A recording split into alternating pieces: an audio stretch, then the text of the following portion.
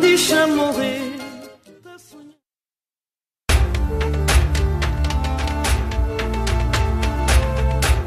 This is Africa Digest.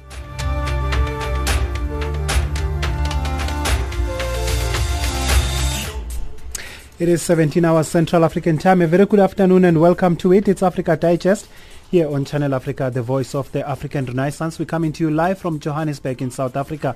We are on the frequency 9625 kilohertz on the 31 meter band to Southern Africa. We are also on channel 802 on the DSTV audio bouquet. I am your host, Luanda Maume. At least I'm a stand-in for this hour. With me on the show is Onelen Nzinzi with Sani Matebula and Tambiso Ndima. Let's take a look at the top stories this hour. Somali President sworn in. Amnesty International releases its annual report on the state of the world's human rights. Economic South Africa's finance minister tables his budget, and SAFA's plans to replace Ephraim Mashaba as new head coach of the national team receive a boost. Details on these and other stories as we progress with the show right now. It's a minute after 5. Let's get the news. Here's Onelen Nzinzi.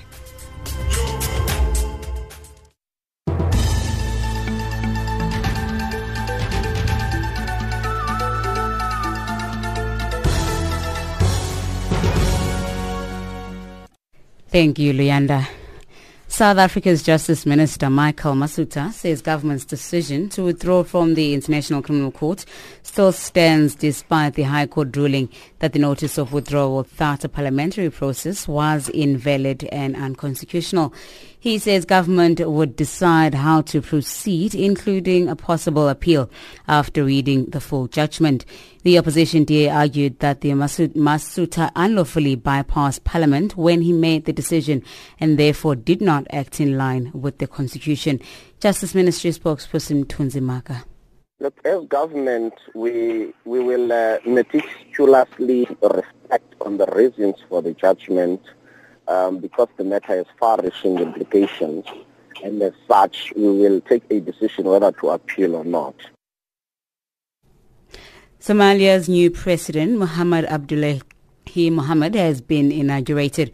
Mohamed was elected earlier this month in a step towards Somalia's first fully functioning central government in a quarter century. The new leader, who also holds U.S. citizenship, vows to make security a priority in a country where extremist groups Al-Shabaab still carry out deadly attacks in the capital, Mogadishu. He is promising to tackle grafts in a country recently ranked by Transparency International as the most corrupt in the world. The People's United Democratic Movement, Podemo in Swaziland, has rejected media reports that the party intends to participate in the planned Ndinkundla 2018 national election to be held next year. The party, which has previously engaged in anti-election campaign, has issued a statement denouncing media reports suggesting it has changed its stance. The party is calling for a democratic alternative system, saying the current Ndinkundla system doesn't serve the interest of the Swazi people, but the royal house. According to the party, it's planning to continue with campaigns to discourage Swazi people from participating in the election. Secretary General of the party, Mlungi Simakanya, says under the current system, power remains concentrated in the royal house. Podemo has a long-standing relationship not to partake in these elections for a very simple reason, that these elections are meaningless. These elections are nothing but a royal sham. These elections do not empower in any way the citizens of Swaziland to be able to, through their elected representatives in the form of members of parliament, to have a meaningful control in the affairs of the state. The African Union Commission wants member states to deploy more female peacekeepers in missions. Currently, female peacekeepers constitute about only 3% of the deployments. The African Union Peace and Security Council has held a session on this issue. African Union Special Envoy on Women, Peace and Security, Beneta Diop. I think right now we are seeing in the world 3%. 3% is really, I think it's just a tokenism. We need to do more. Some troops, some countries contributing troops like Ethiopia in the AMISOM have really made, some efforts, but it's not enough. Uganda have done some effort. So we have some countries, Rwanda, Burundi, but we need more. And lastly, the Gambian police have arrested Yankuba Baji, a former spy chief of ex-President Yahya Jammeh, following allegations of torture and disappearances during his watch. Baji headed the National Intelligence Agency, which rights groups say carried out arbitrary detentions, forced disappearances and tortures during Jammeh's 22-year rule. Promising to reform the National Intelligence Agency, criminal charges were brought against 25 supporters of Jammeh's Alliance for Patriotic Orientation and Construction Party over attacks on Barrow's supporters earlier this month. Channel Africa News, I'm Monelin Ntsinzi.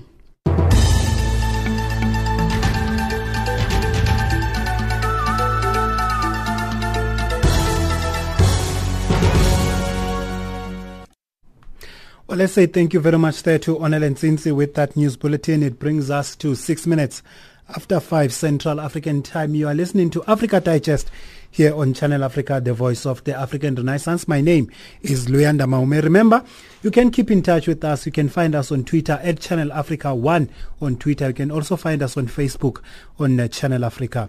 Welcome once again. Somalia's newly elected President Mohamed Abdullahi Mohamed, popularly known as Farmajo, says he will focus on building the capacity of Somalia's security forces during his tenure as the Horn of Africa's new president. Farmajo was officially sworn in today as Somalia's 9th president after he was elected by lawmakers a few weeks ago. Channel Africa spoke to Abdenasir Ahmed, a journalist based in Somalia, to get an update on the proceedings of the inauguration ceremony. People were looking forward to the inauguration, and it is one of its kind in the recent history of Somalia, given the magnitude of the preparation and the protocol that were put in place. I think more than 20 members of the preparation committee were put in place. And the things have started according to the plan today by 11 a.m. in the Eastern African time. And for the first time in history, members of the public were given accreditation to the venue of the inauguration, and that was a milestone, and it installed the public confidence back into the presidency.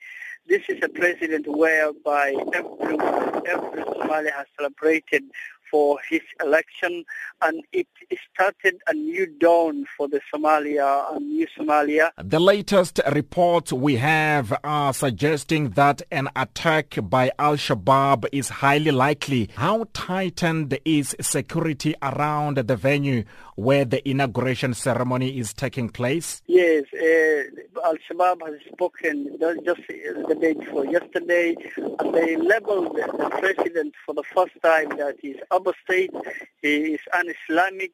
He is not someone who is different from the other previous presidents who came into power, and they showed their intention that they will do everything to harm him and to destabilize his government. They will say that he will be finishing his term of 4 years fighting with them and doing nothing else. Attacks is very much likely to happen.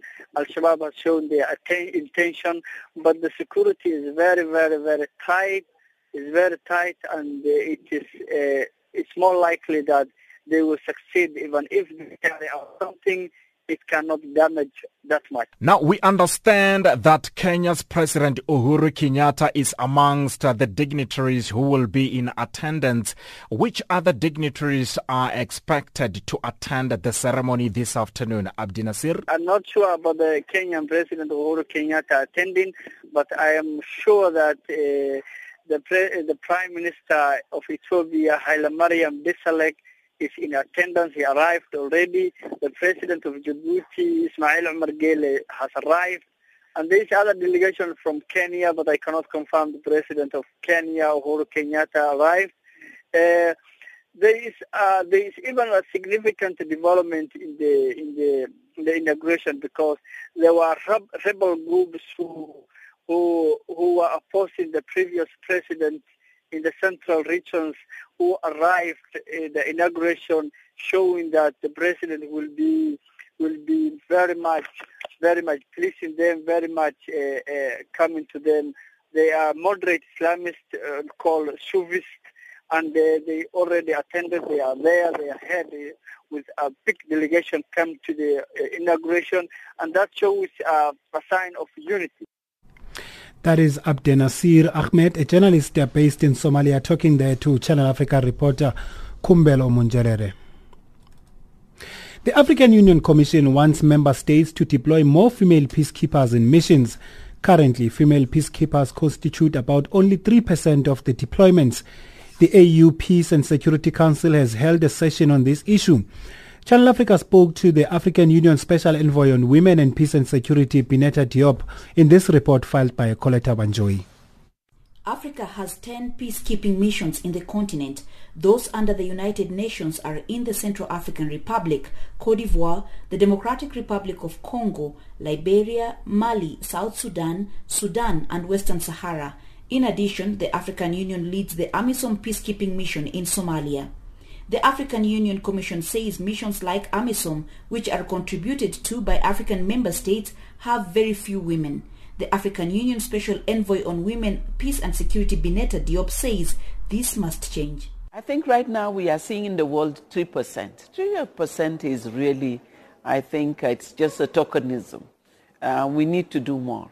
Some troops, some countries contributing troops like Ethiopia in the AMISOM have really made, some efforts, but it's not enough. Uganda have done some efforts. So we have some countries, Rwanda, Burundi, but we need more. In the African Union mission to Somalia, AMISOM, out of 20,516 soldiers, only 693 are female.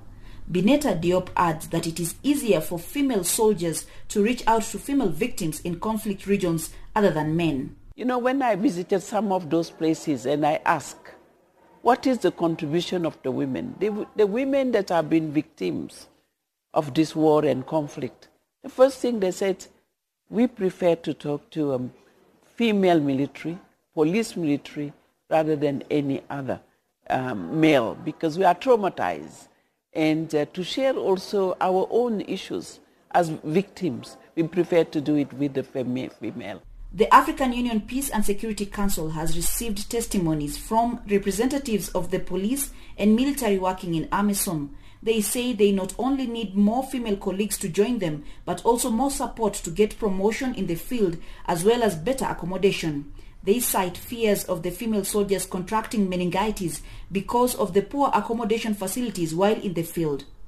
African Union Special Envoy on Women, Peace and Security, Bineta Diop, supports them. Because we need to sensitize our member state to put more, but we need to create the environment, safe environment for women to engage. Because if they know that they will be having challenges like simple telephone to be in contact with their children, who will be left maybe behind them, going frequently to meet at home, and talking to their husband, but also having the tools that are female tools, because we know that when we are deploying them, we give them just the same tool, male or female. So we need to differentiate the tool.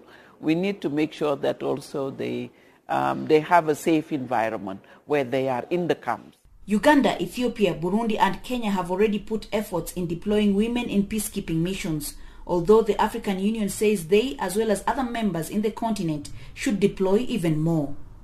Coletta Banjoy for Channel Africa Radio in Ethiopia's capital, Addis Ababa.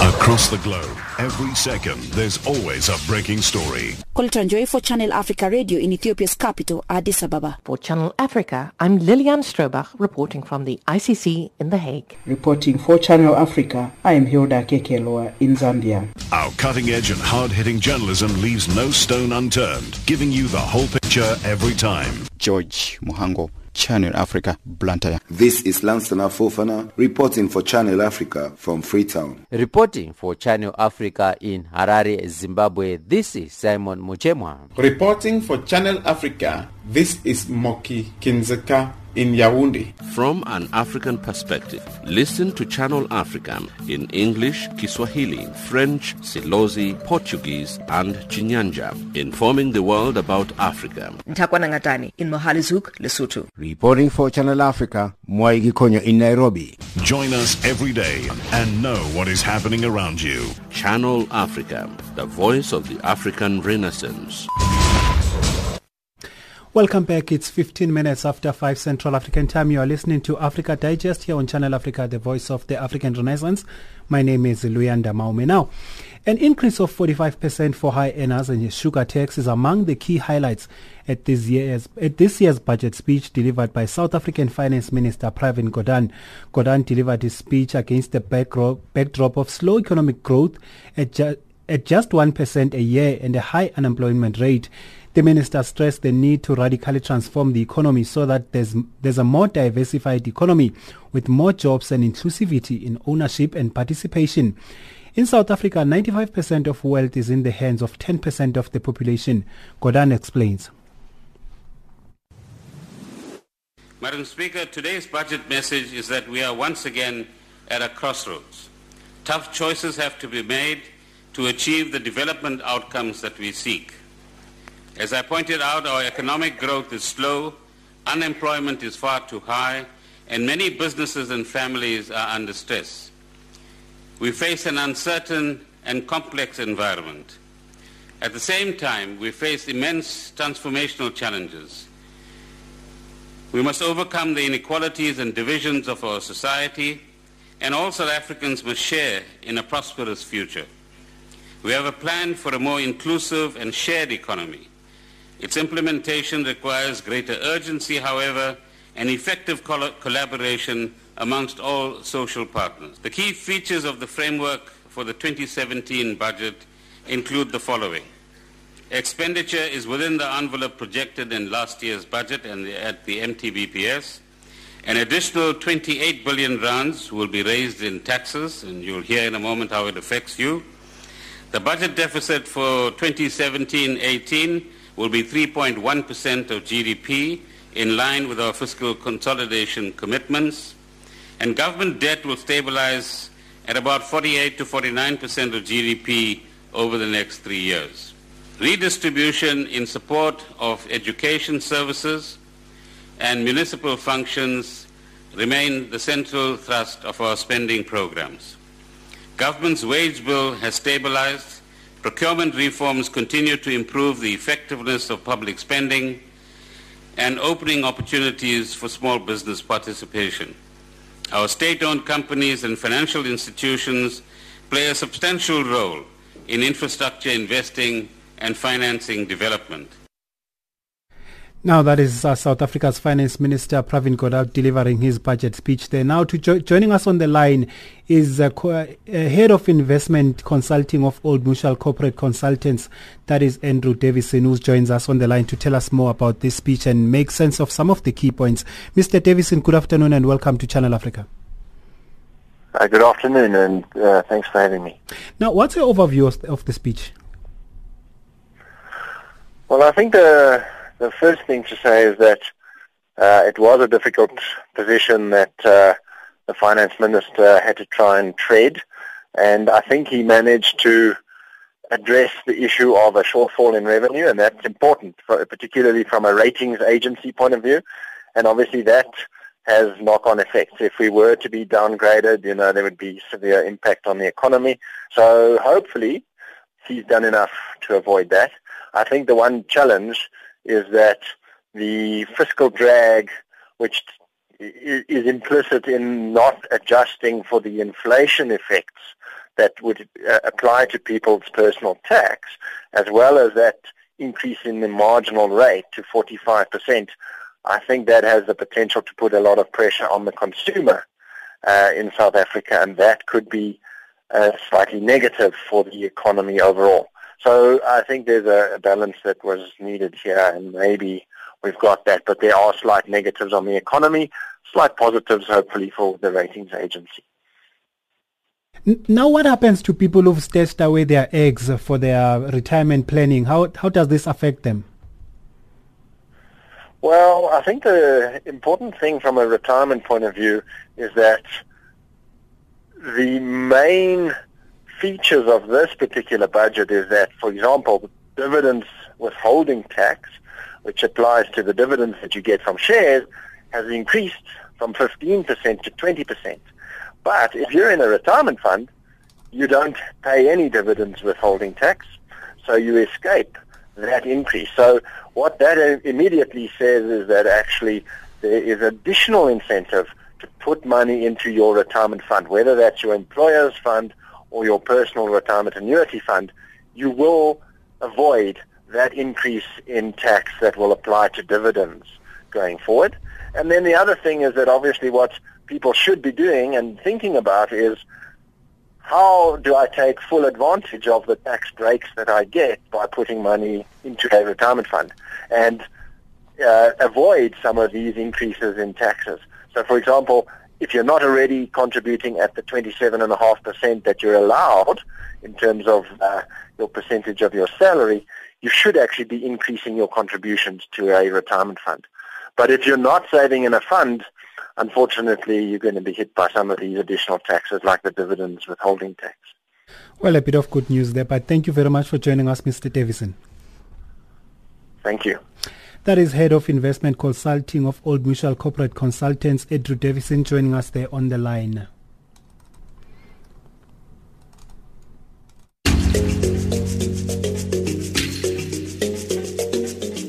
This is Channel Africa, South Africa's only official international public radio station on shortwave, internet and satellite. From an African perspective, listen to Channel Africa in English, Kiswahili, French, Silozi, Portuguese and Chinyanja, informing the world about Africa. Channel Africa, the voice of the African Renaissance. Now, to speak more further on this budget speech of this afternoon by the Finance Minister, we are now joined by Chief Econometrics Dr. Azad Jamin. Dr. Jamin, good afternoon and welcome to Channel Africa. Good afternoon to you and good afternoon to your listeners. Thank you for joining us. Now, why do you make of this budget speech, especially the need for equality in the economy? The speech must be seen as a continuation of the kind of budgets that we've been having twice a year over the past 3 years. You must remember that the budgetary process is a rolling process with a 3-year time horizon all the time. So although the Minister of Finance went out of his way to emphasize radical economic transformation and the need for greater equality, one must realize that his ability to do anything dramatic from between October and February was fairly limited. It's a gradual process. In the event, what has happened is he's basically lapped super tax bracket of 45% on the upper income groups.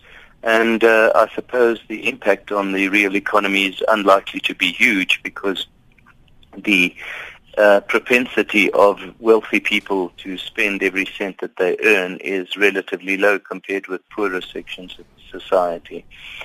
So certainly the burden of tax will fall far more heavily on the upper income groups this time, which is in the direction of trying to redistribute the benefits of the economy.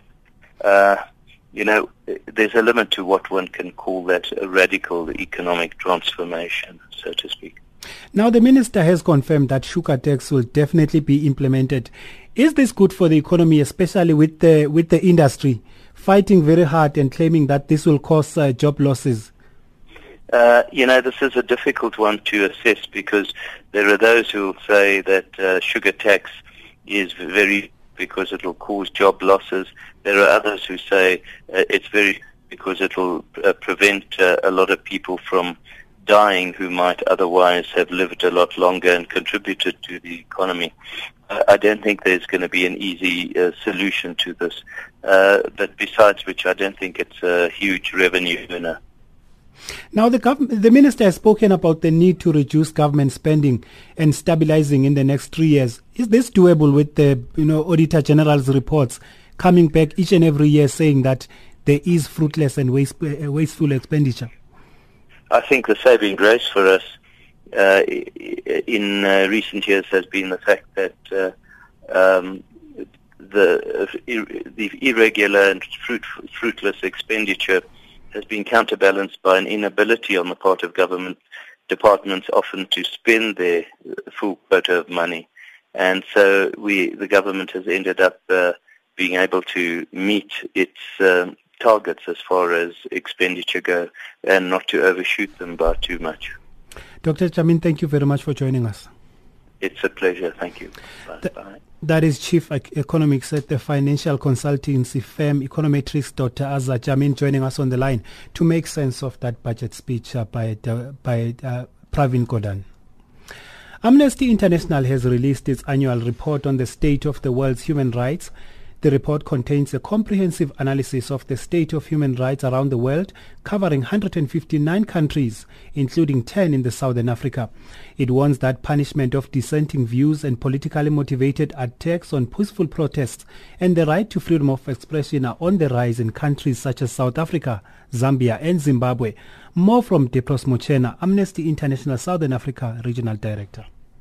This is our flagship annual State of the World Human Rights Report, which covers this time for 2016 159 countries and also covers 10 countries of Southern Africa, but also covers most of the continent. This office is responsible for the Southern Africa region, but pretty much the conversation that we put together in this report, our analysis, our assessment, is an Africa-wide and a global message that we're giving today. What does it primarily say about these countries in Southern Africa, Depros? Can you briefly highlight, particularly what it says about South Africa, Zambia and Zimbabwe? The backdrop of our coverage of this region is the fact that last year we saw a clear seismic political shifts that exposed hateful rhetoric coming out of world leaders, politics of demonization, a growing trend of scapegoating, labeling them versus us, as part of a national and international conversation taking place, which really put a spotlight on minority groups, on vulnerable people on the move, on human rights defenders, and people who are protesting against malgovernance, corruption, unemployment, poverty, and inequality, which have been on the rise from Cape to Cairo, from Cairo to Chicago.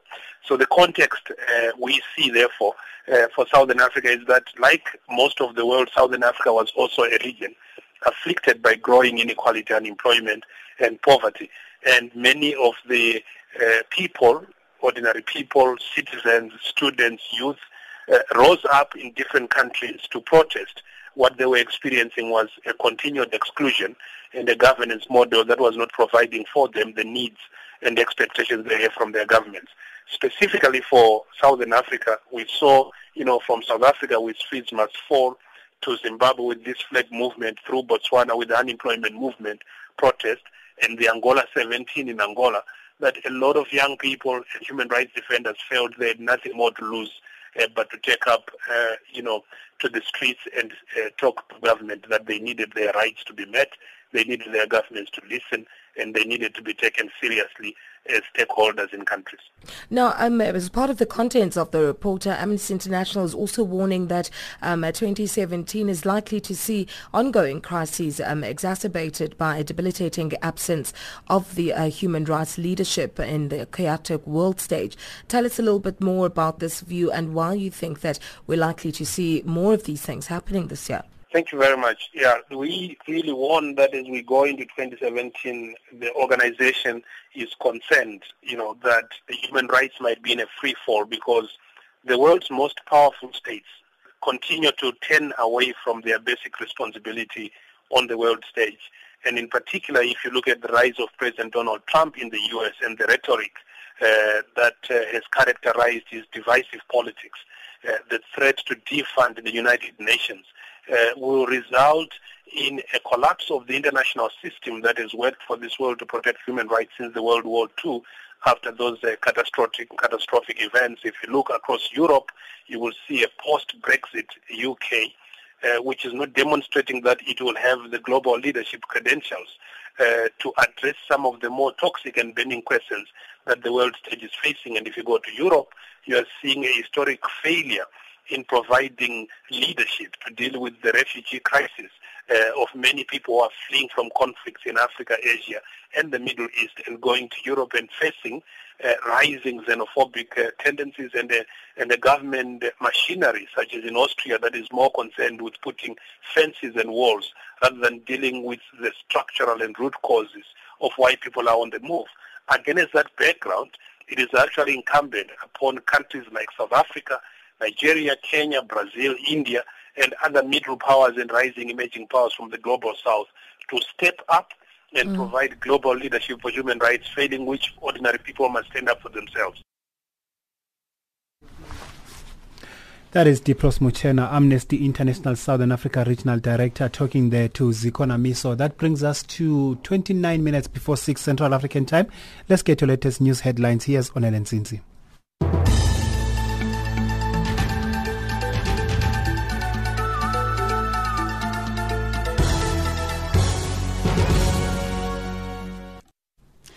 South Africa's Justice Minister Michael Masuta says government's decision to withdraw from the International Criminal Court still stands despite the High Court ruling that the notice of withdrawal thought a parliamentary process was invalid and unconstitutional.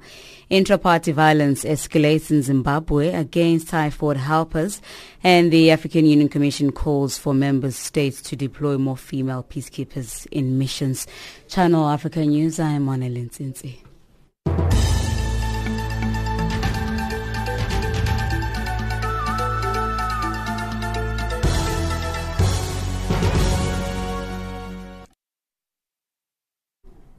Welcome back, and I'll say thank you very much there to Onel Nzinze with that news headlines. Remember, still to come is your economics update as well as your sports update with Tabison Tima. Right now, let's go to Somalia once more.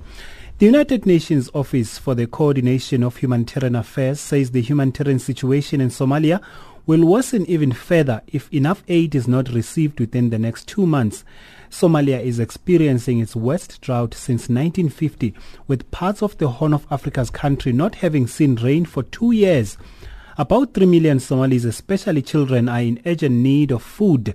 Channel Africa spoke to Vincent Lelei, Deputy Head of the United Nations Office for the Coordination of Humanitarian Affairs in Somalia, about the extent of the crisis and the challenges that the agency is facing when assisting those who are mostly affected. In Tukarak village in Puntland in northeastern Somalia, the effects of the ongoing drought across much of the Horn of Africa region are clear. Kaka says the village, there are more than 12.3 million Somalis, out of whom 6.2 million have been directly affected by the drought that started late 2015, continued through the whole of 2016, and on into the early part of 2017 up to now. The 6.2 million people that have been severely affected, half of them, 3 million, require immediate life-saving assistance. We are worried that when this situation persists, it will lead to catastrophic situations, because we see that already 363,000 children are acutely malnourished, and more than half of them are increasingly getting into a very, very bad state. This is the situation in Somalia. Are you getting the necessary support from donor countries in terms of funding and other forms of assistance? Yes. In fact, donors have been showing a strong commitment. We have received more than $400 million of pledges and actual cash. However, this is a huge, huge crisis. We just appealed for $825 million for the next 6 months, And that amount that has been pledged or received is only about half of what we require. And given the security constraints, the access constraints, the major logistical challenges that we face, resources alone are not the only challenge. And in fact, even on resources, we have less than half of what we require. And so while we are saying thank you to the donors that have significantly contributed, knowing the global context of similar situations in many countries, we think that many lives will still very sadly likely be lost. If you don't get the necessary aid that we are talking about within the next 2 months, do you think we are likely to see a repeat of the 2011 famine, which saw about 250,000 people dead? If certain conditions that are terrible in terms of trends we are seeing come through, meaning the food prices escalate and food availability reduces continuously.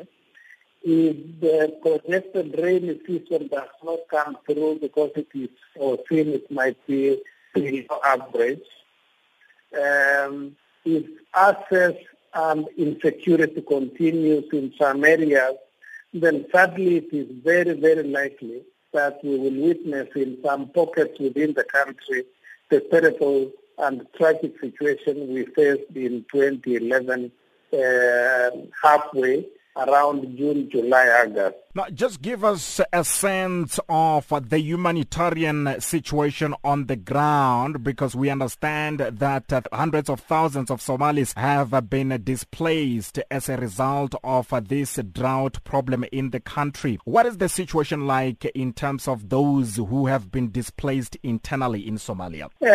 Somalia is getting into this tragic situation with an already large number of people, more than 10% of the population, in displacement situations because of protracted violence and conflict. These 1.1 million people are already in an extremely dire situation, depending on humanitarian assistance largely for their survival. This drought is adding on to this burden with newly displaced populations as a result of lack of water and food for themselves, and largely also because of the deaths of their livestock, which means that their livelihoods have been decimated, they've been wiped out. As a result, we have begun witnessing distress displacements from among the nomadic population that always moves around in order to secure water and grass for their livestock, but as their livestock continue to die, they now begin a different way of displacement to areas where humanitarians can provide assistance to them. We have not yet, however, witnessed large-scale displacement yet. We are beginning to see trickles of people preemptively fleeing in the fear that maybe the worst is yet to come, so that it doesn't catch them where they are. That is Vincent Lele, the Deputy Head of the United Nations Office for the Coordination of Humanitarian Affairs in Somalia, talking there to Kumbelo Munjarede. The Human Science Research Council will launch its 5th South African National HIV Prevalence, Incidence and Behavior Survey later this year. The survey of 22,000 randomly selected households in South Africa will include approximately 60,000 participants. The study will provide a comprehensive assessment of HIV behavioral status of the people in the country. More from the leader of the South African National HIV Prevalence, Incidence and Behavior Survey, Geoffrey Sitzwe.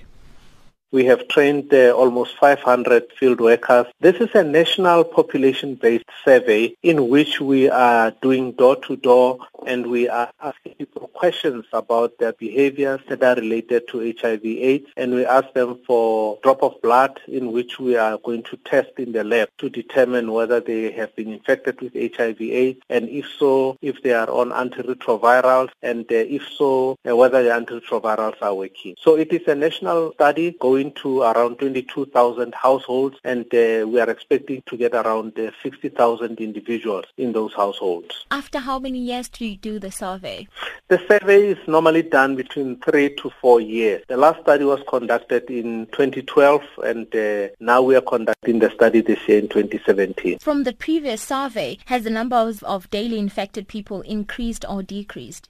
This is what we want to determine with the survey. We want to know not only whether there has been an increase in the number of new cases, but we also want to see where the increase is. Is it young women? Is it young men? Is it among gay men? Or is it among which other target group, migrants and so on, so that the interventions can be targeted appropriately to those groups. So when is the survey going to be released? The findings of the survey would probably be released towards the end of the year, most probably around the 1st of December, because it will take around 7 months or so for the fieldwork which has just started. When you check people, do you check South Africans or you check people who are legally here and illegally in South Africa? We are just checking everyone who is in a household in South Africa at a point in time. So if we get into a household, we are not going to ask you whether you are a South African or not. We simply are doing a survey of people who are in the country at that point in time, and they are staying in households. From the previous survey, are you expecting a decrease on the HIV-infected people? The other studies have shown a decrease in HIV incidence among young people, but an increase in incidence among young women aged between 15 and 24. So there has been an increase in interventions for this target group. So we're interested to see if our study is going to show a decline in this target group, because these are new entrants into the epidemic, and they're an important target group that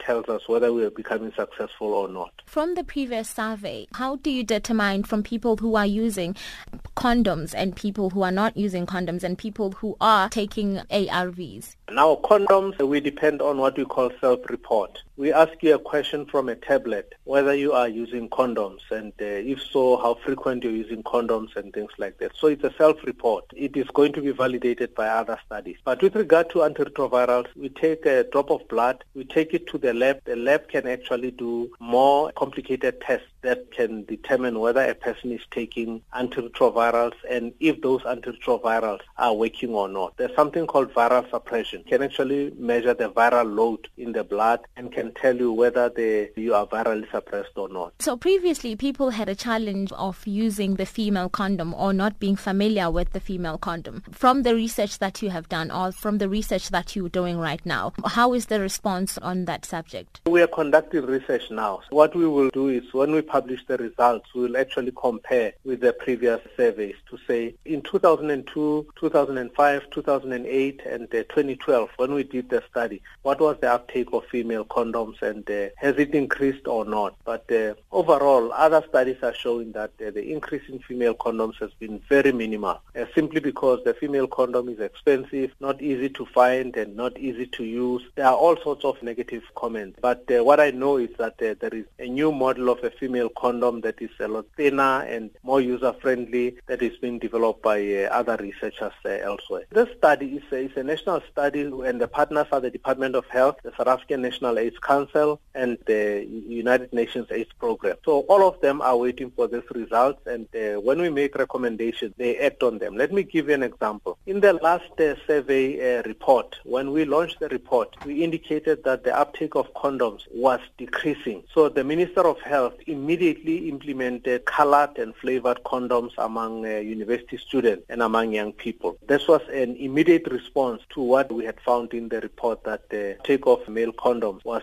becoming reduced among young people, particularly those that were at universities and institutions of higher learning. All right, so do you think these new introduced condoms will actually help? Look, the HIV/AIDS epidemic cannot be killed by any magic bullet. Whether you call it a condom or a vaccine or a circumcision or what have you, it is a combination of interventions that will help us deal with the epidemic. We also are going to make recommendations according to different target groups. For example, there are things that work very well among young people, there are things that work very well among LGBTI people, and there are things that work well among other target groups. So when we make recommendations that are specific, that relate to a particular group, and these are related to what our findings are showing us. Talking about vaccine, so there is this vaccine that is being tested in the country. Do you have any information about that? Yes, that vaccine is being tested among a sample of people in this country, and it is done by a consortium led by the President of the Medical Research Council, Professor Glenda Gray. And currently they are in the field, and we will know whether that vaccine works or not. Look, another vaccine, candidate vaccine for HIV type 2 was tested in Thailand, and that vaccine was only 31% effective. So it was not recommended for use because it was only 31% effective. It means it's something like 79% ineffective. And so we are hoping that this vaccine trial works. But again, even if a vaccine were to work, we still have to use a combination of tools to deal with the HIV/AIDS epidemic because that is Jeffrey Sitswe, leader of the South African National HIV Prevalence Incidence and Behavior Survey, on the line talking there to Nosihle Zuma. That brings us to 45 minutes after 5 Central African time. Let's get to latest economics update. Here's Wisani Matebula.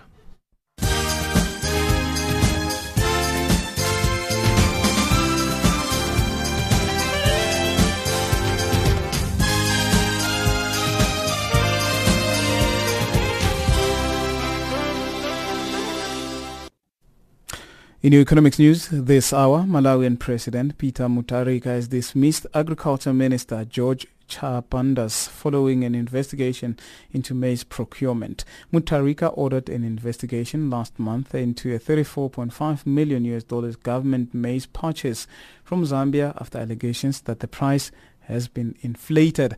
He has been removed with immediate effect after he was found with millions of money at his residence on Tuesday. The fourth edition of the Air Cargo Africa Trade and Exhibition kicked off this week in Johannesburg, South Africa. The 4-day conference is expected to discuss challenges and find solutions facing the continent's air cargo industry. This is the first time since the inauguration of the conference that shippers and forwarders are participating in Africa's freight market is less than 3% of global market. The continent needs to catch up with the rest of the world as it faces a growing consumer market. Chief Operating Officer at Kenyan Airways, Jan de Vech. But there's still a lot of things in Africa where, well, we should be concerned. I mean, take a simple thing as a runway. There are runways everywhere. But the amount of tires you wear out in Africa is about 5 times higher than anywhere else in the world, just as an example. It's a simple thing, but still it's increasing our money. At the same time, overflight rights, landing rights are an easy way for governments to get money in Africa. While on the other hand side, they should be thinking about their economic development, their economic base. If you don't invest in the airline business, you don't really get your economies connected to the rest of the world, especially with the large landlocked areas in Africa. U.S. energy company Chevron is in talks with Angolan government and state oil firm Sonangol to revise tax terms. Future investment will also hinge on those talks. The oil firm says it's been working both with Sonangol and various departments of the government of Angola to make it feasible for investment. Chevron says its investment will depend on the outcome of the negotiations. Zambia's economy is expected to grow by 3.9% this year and 4.6% next year.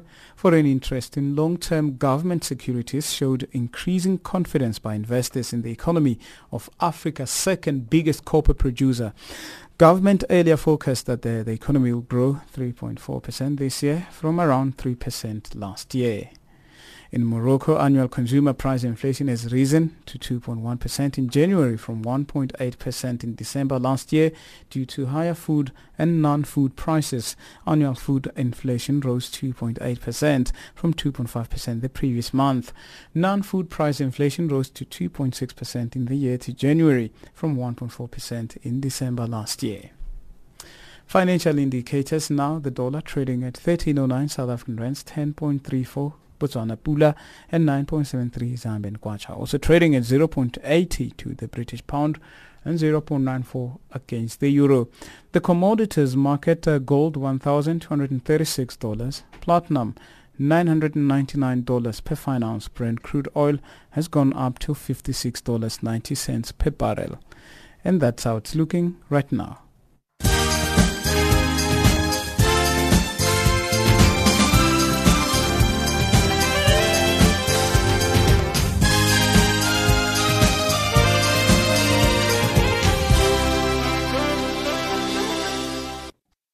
Well, let's say thank you very much there to Wisani Matebula with that economics. Now here's your sports with Thabiso Ntima.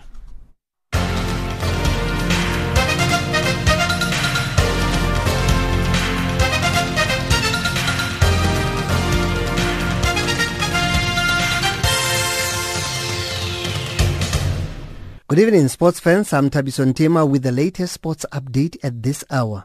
We begin with rugby news. Cecil Africa, the Springbok Sevens all-time leading point scorer, is back in the 13-man squad that will travel to North America on Saturday, where they will contest the next two tournaments of the HSBC World Rugby Sevens Series. The Las Vegas Sevens will be played at the Sam Boyd Stadium from the 3rd to the 5th of March before the BC Play Stadium in Vancouver host the HSBC Canada Sevens from the 11th to the 12th of March. Africa, who has scored 1,167 career points, missed the Australian leg of the World Series, where the Black Box won back-to-back tournaments in Wellington and Sydney. He was struggling with a knee strain, but now he has fully recovered and is fit to go. The inclusion of Africa is one of the two changes to the South African squad that played in Australasia, with Stephen Dippinar being the other. They replace Siabelo Senatla, who has moved to the Stormers, and Kwagga Smith, who has joined the Lions for the 2017 Super Rugby season. Meanwhile, Lwazi Mvovo will earn his 100th Super Rugby cap when the Sharks take on the Reds in their tournament opener on Friday. Mvovo will join a select group of Super Rugby Centurions when he takes the field. The Sharks side will be skippered by Pat Lambi, while Teram Tembu has been named as the vice-captain. This side has a strong mix of experience and youth. FIFA President Gianni Infantino is in Sandton, north of Johannesburg, for the second day of the FIFA Executive Summit. This is one of the key initiatives introduced by Infantino last year as part of FIFA reforms. The series of summits, which are 11, brings together member association presidents and general secretaries to discuss strategic matters and provide a platform for discussion, debate, and exchange of know-how.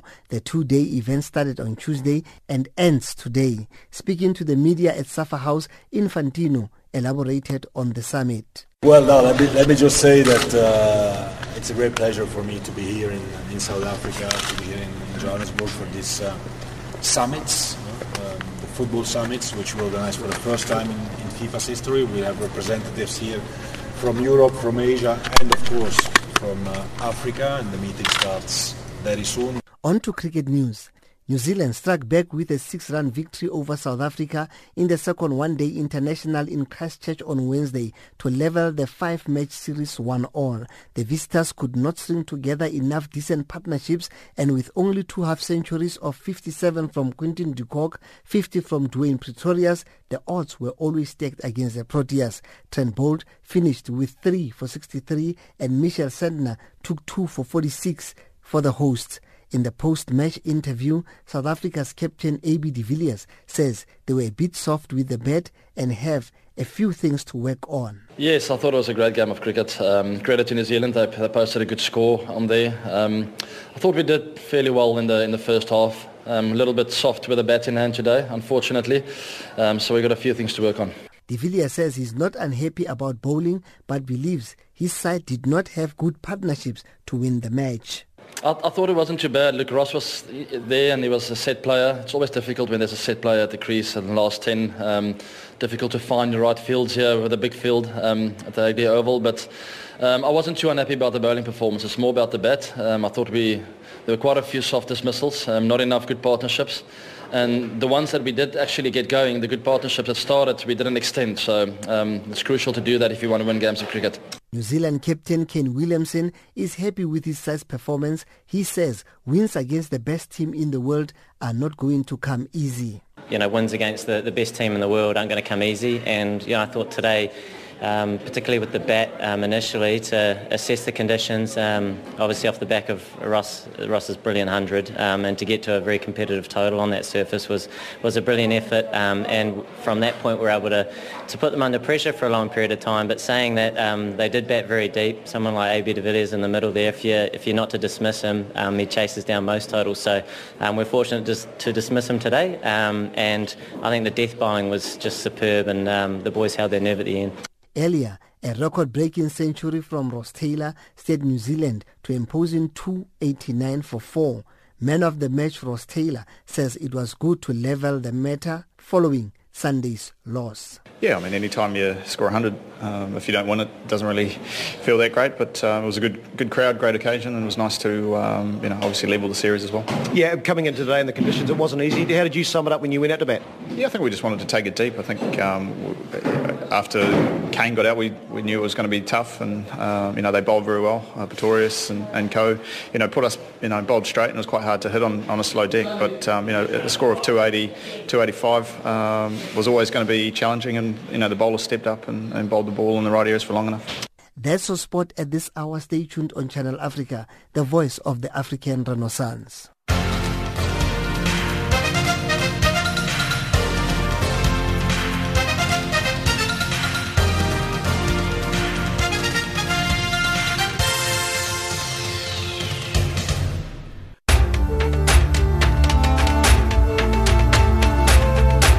This is Africa Digest.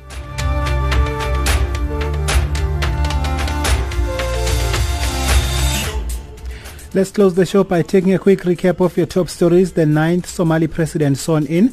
Amnesty International releases its annual report on the state of the world's human rights. That brings us to the end of Africa Digest for this hour. From myself, your host, Luyanda Maume, technical producer, Catherine Maleka, and the rest of the Africa Digest team. Thank you for listening. For comments on the show, send us an email on info@channelafrica.co.za. You can also send us a text on +227 796 957 930. You can also find us on Twitter @Channel Africa, the numerical 1, Channel Africa 1. Taking us to the top of the hour is the music of Zonke Tigana. This one is called Feelings. Until next time, goodbye.